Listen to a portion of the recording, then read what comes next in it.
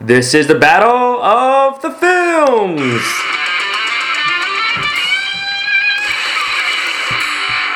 Welcome for tuning in. This is the Battle of the Films. This is a separate segment off of the Popcorn and Pop Culture podcast. My name is Robert Ang.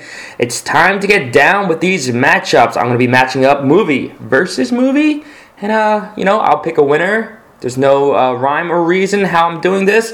Let's just get right down to it. First match up, we have Mr. Holland's Opus versus Ray. Both movies, awesome. Both movies, about music. Pretty cool. This is a tough one. Ray was one of those movies that got a lot of attention from the Oscars. And it was a very, very good movie. I didn't know all this stuff went down in Ray Charles' life. Again, this is a biopic, so maybe a lot of things were kind of stretched and exaggerated. But at the same time, Mr. Holland's Opus was just a film that I still, love to this day. And I think Richard Dreyfuss gave such a great performance.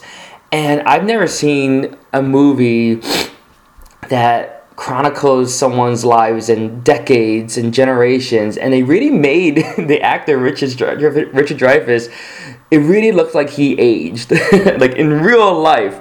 I know it's a lot of makeup they put on him, I know it was just a lot of tricks there, but I don't know, just the way, especially, he changed his mannerisms, he changed his voice and his lack of energy. And then at the end of the film, he looks like an old man, and it's awesome. But that's not the reason why I love the film. I love the film. It's about a music teacher and, just the education system and just him inspiring students. And as a future educator, I can totally jump on board with that. I'm picking Mr. Holland's Opus for this one. Next matchup, we got Pacific Rim versus the Muppets Take Manhattan.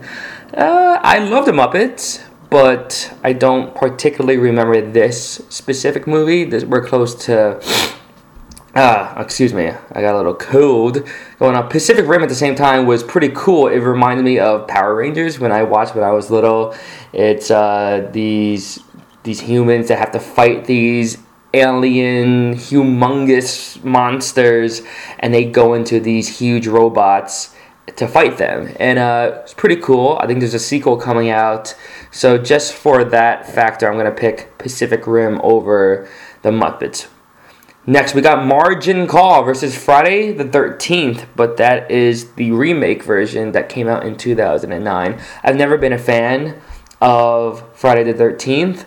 I know it's a classic. I know everyone loves it. Everyone loves Jason, blah, blah, blah. I've never been a fan. I thought it was really, really hokey. I didn't think it was that scary at all. It might be iconic, and Jason's arguably one of the greatest villains of all time, but whatever. Margin Call, on the other hand, was actually a pretty well-made movie. And, it stars Kevin Spacey, Zachary Quinto, and so forth. From what I can remember is that I really, really did enjoy it. But I don't remember much about it right now. So this is going to be a tough decision for me to make. Just my inkling is going that I enjoyed Margin Call. It was very talky, but it was a very smart movie that really you had to pay attention to keep along with the film. So if I had both of those movies in front of me right now to press play and watch, I would definitely watch Margin Call over Friday the 13th at this moment. So I'm picking Margin Call. Next matchup, we got Saw Numero Tres, Saw 3 versus SWAT. Now, I feel like SWAT is such a ridiculous movie. Like, it's an action movie, it's a cop movie. Just the cast of characters is ridiculous. LL Cool J, Samuel Jackson, Colin Farrell. But it works. It works as an entertaining cop-like action movie. And with, Colin Farrell and Down the Troops, they're training to become SWAT. They're going through, they're dealing with a really, really bad guy who is willing to pay people millions of dollars if they can break him out of jail. Like, it's a cool plot. It's very, very, it's out there. Like, this is very unrealistic, but it is fun to watch. Meanwhile, Saw 3, I'm trying to remember which one was Saw 3, because the first Saw... Amazing with that twist at the end. Boom. Saw 2 I even found very, very entertaining. They kind of added more aspects to the tortures. They added more aspects to the technology used in the movie. Saw 3. I'm really trying to remember which one was Saw 3, and I can't. Therefore, I gotta pick SWAT to win this matchup because I really don't remember what happened in Saw 3. I haven't watched all the Saws, and I think, what are they up to now? Saw 6? Saw 5, 6, 7? Who knows? Anyway, next we got 500 Days of Summer versus Fahrenheit 9/11. Alright, it's really tough to compare these two movies. Fahrenheit 9/11 was a very good documentary, but at the same time, 500 Days of Summer was a great film, and I enjoyed it thoroughly. It's a really cool dramedy. It's a film that I don't like to rewatch too often because, it's depressing. It's a pretty depressing film. I guess towards the ending or at the very, very end, it shows a little bit like, hey, life is good. It's gonna pick up after your lowest down point. So I guess it has that. But just 500 Days of Summer was a good movie. I saw it in theaters. I thoroughly enjoyed it. Joseph Gordon-Levitt, Zooey Deschanel, great chemistry together. I'm picking that movie to win. All right, next matchup we got Lean on Me versus The Drop. Lean on Me, again, another. I always tend to lean towards films about education, and this is a good one. This is a really, really good one. Morgan Freeman as the new principal, kind of like whips the school into shape.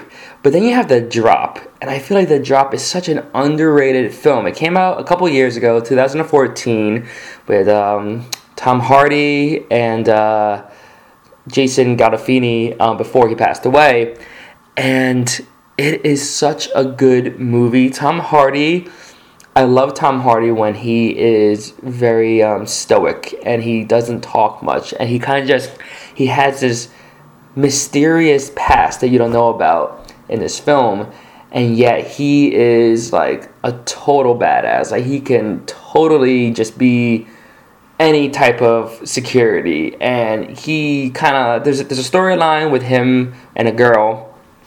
I forget her name. I think she was the girl with the dragon tattoo in the non-American version. But no, it's a good movie. It's about gangs and mafias, and it's called The Drop because that's where they drop off the money. There's a robbery. There's a lot of things going on in that film that I can remember. Again, my memories might be a little foggy right now, but yeah, this is a tough matchup. I would want to watch both of them right now if I had both DVDs laying in front of me.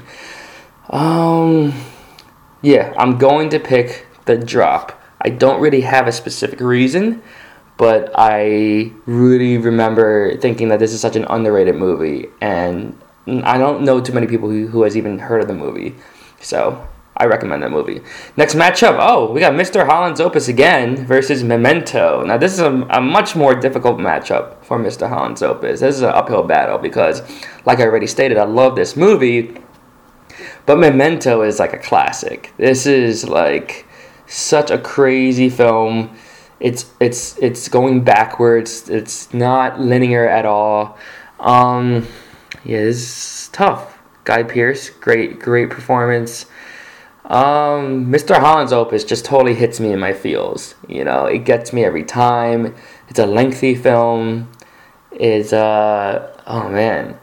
I mean, a lot of you guys are probably like, you have to pick Memento here, but that's because you don't understand how much I love Mr. Holland's Opus. And that's always a film that I can almost never turn off. Like, more times than not, if Mr. Holland's Opus is on TV, I'm going to keep it on. If Memento's on TV, there's a good chance I'm not going to watch it because Memento's one of those films that, in my opinion, you have to watch from beginning to end. If you catch it in the middle, unless you truly know that movie from front to back and really, really have watched it multiple times, it doesn't make sense if you kind of pick up in the middle of the film. I mean, I've watched Mr. Holland's Opus many more times than Memento, and although I love Memento and it is such a great film, I'm gonna pick Mr. Holland's Opus. I'm sorry, Mr. Holland's Opus is going 2-0 with this podcast. Here we go. Let's do a couple more. A Christmas Story, that's a classic, versus Spider-Man 2. Arguably the best Spider-Man of the first trilogy, but Christmas Story is a classic. I would rather watch that movie right now. All right, last one. Let's do this. Sicario, or Sicario, I don't know how to say that, versus The Other Guys. Mark Wahlberg, Will Ferrell. All right. That was a good movie. It was funny. But Sicario is so intense. And Emily Blunt gives a great performance. Benicio del Toro. Denis Villeneuve. I can never say the director's name correctly. But he is one of my favorite directors of this generation. If you haven't heard of him, you just have to just look up his filmography and then just watch all of his movies. Prisoners. You have to watch Arrival. You have to watch Blade Runner 2049. Like, this guy is amazing. And Sicario is up there with all of them. And there's a scene in Sicario. This is not a spoiler, but there's a scene in Sicario where there's a traffic jam at the border of U.S. and Mexico, and it is so suspenseful. And that is such a great moment, edge of your seat type of, thrilling sequences that just that alone, I'm going to pick Sicario as the winner.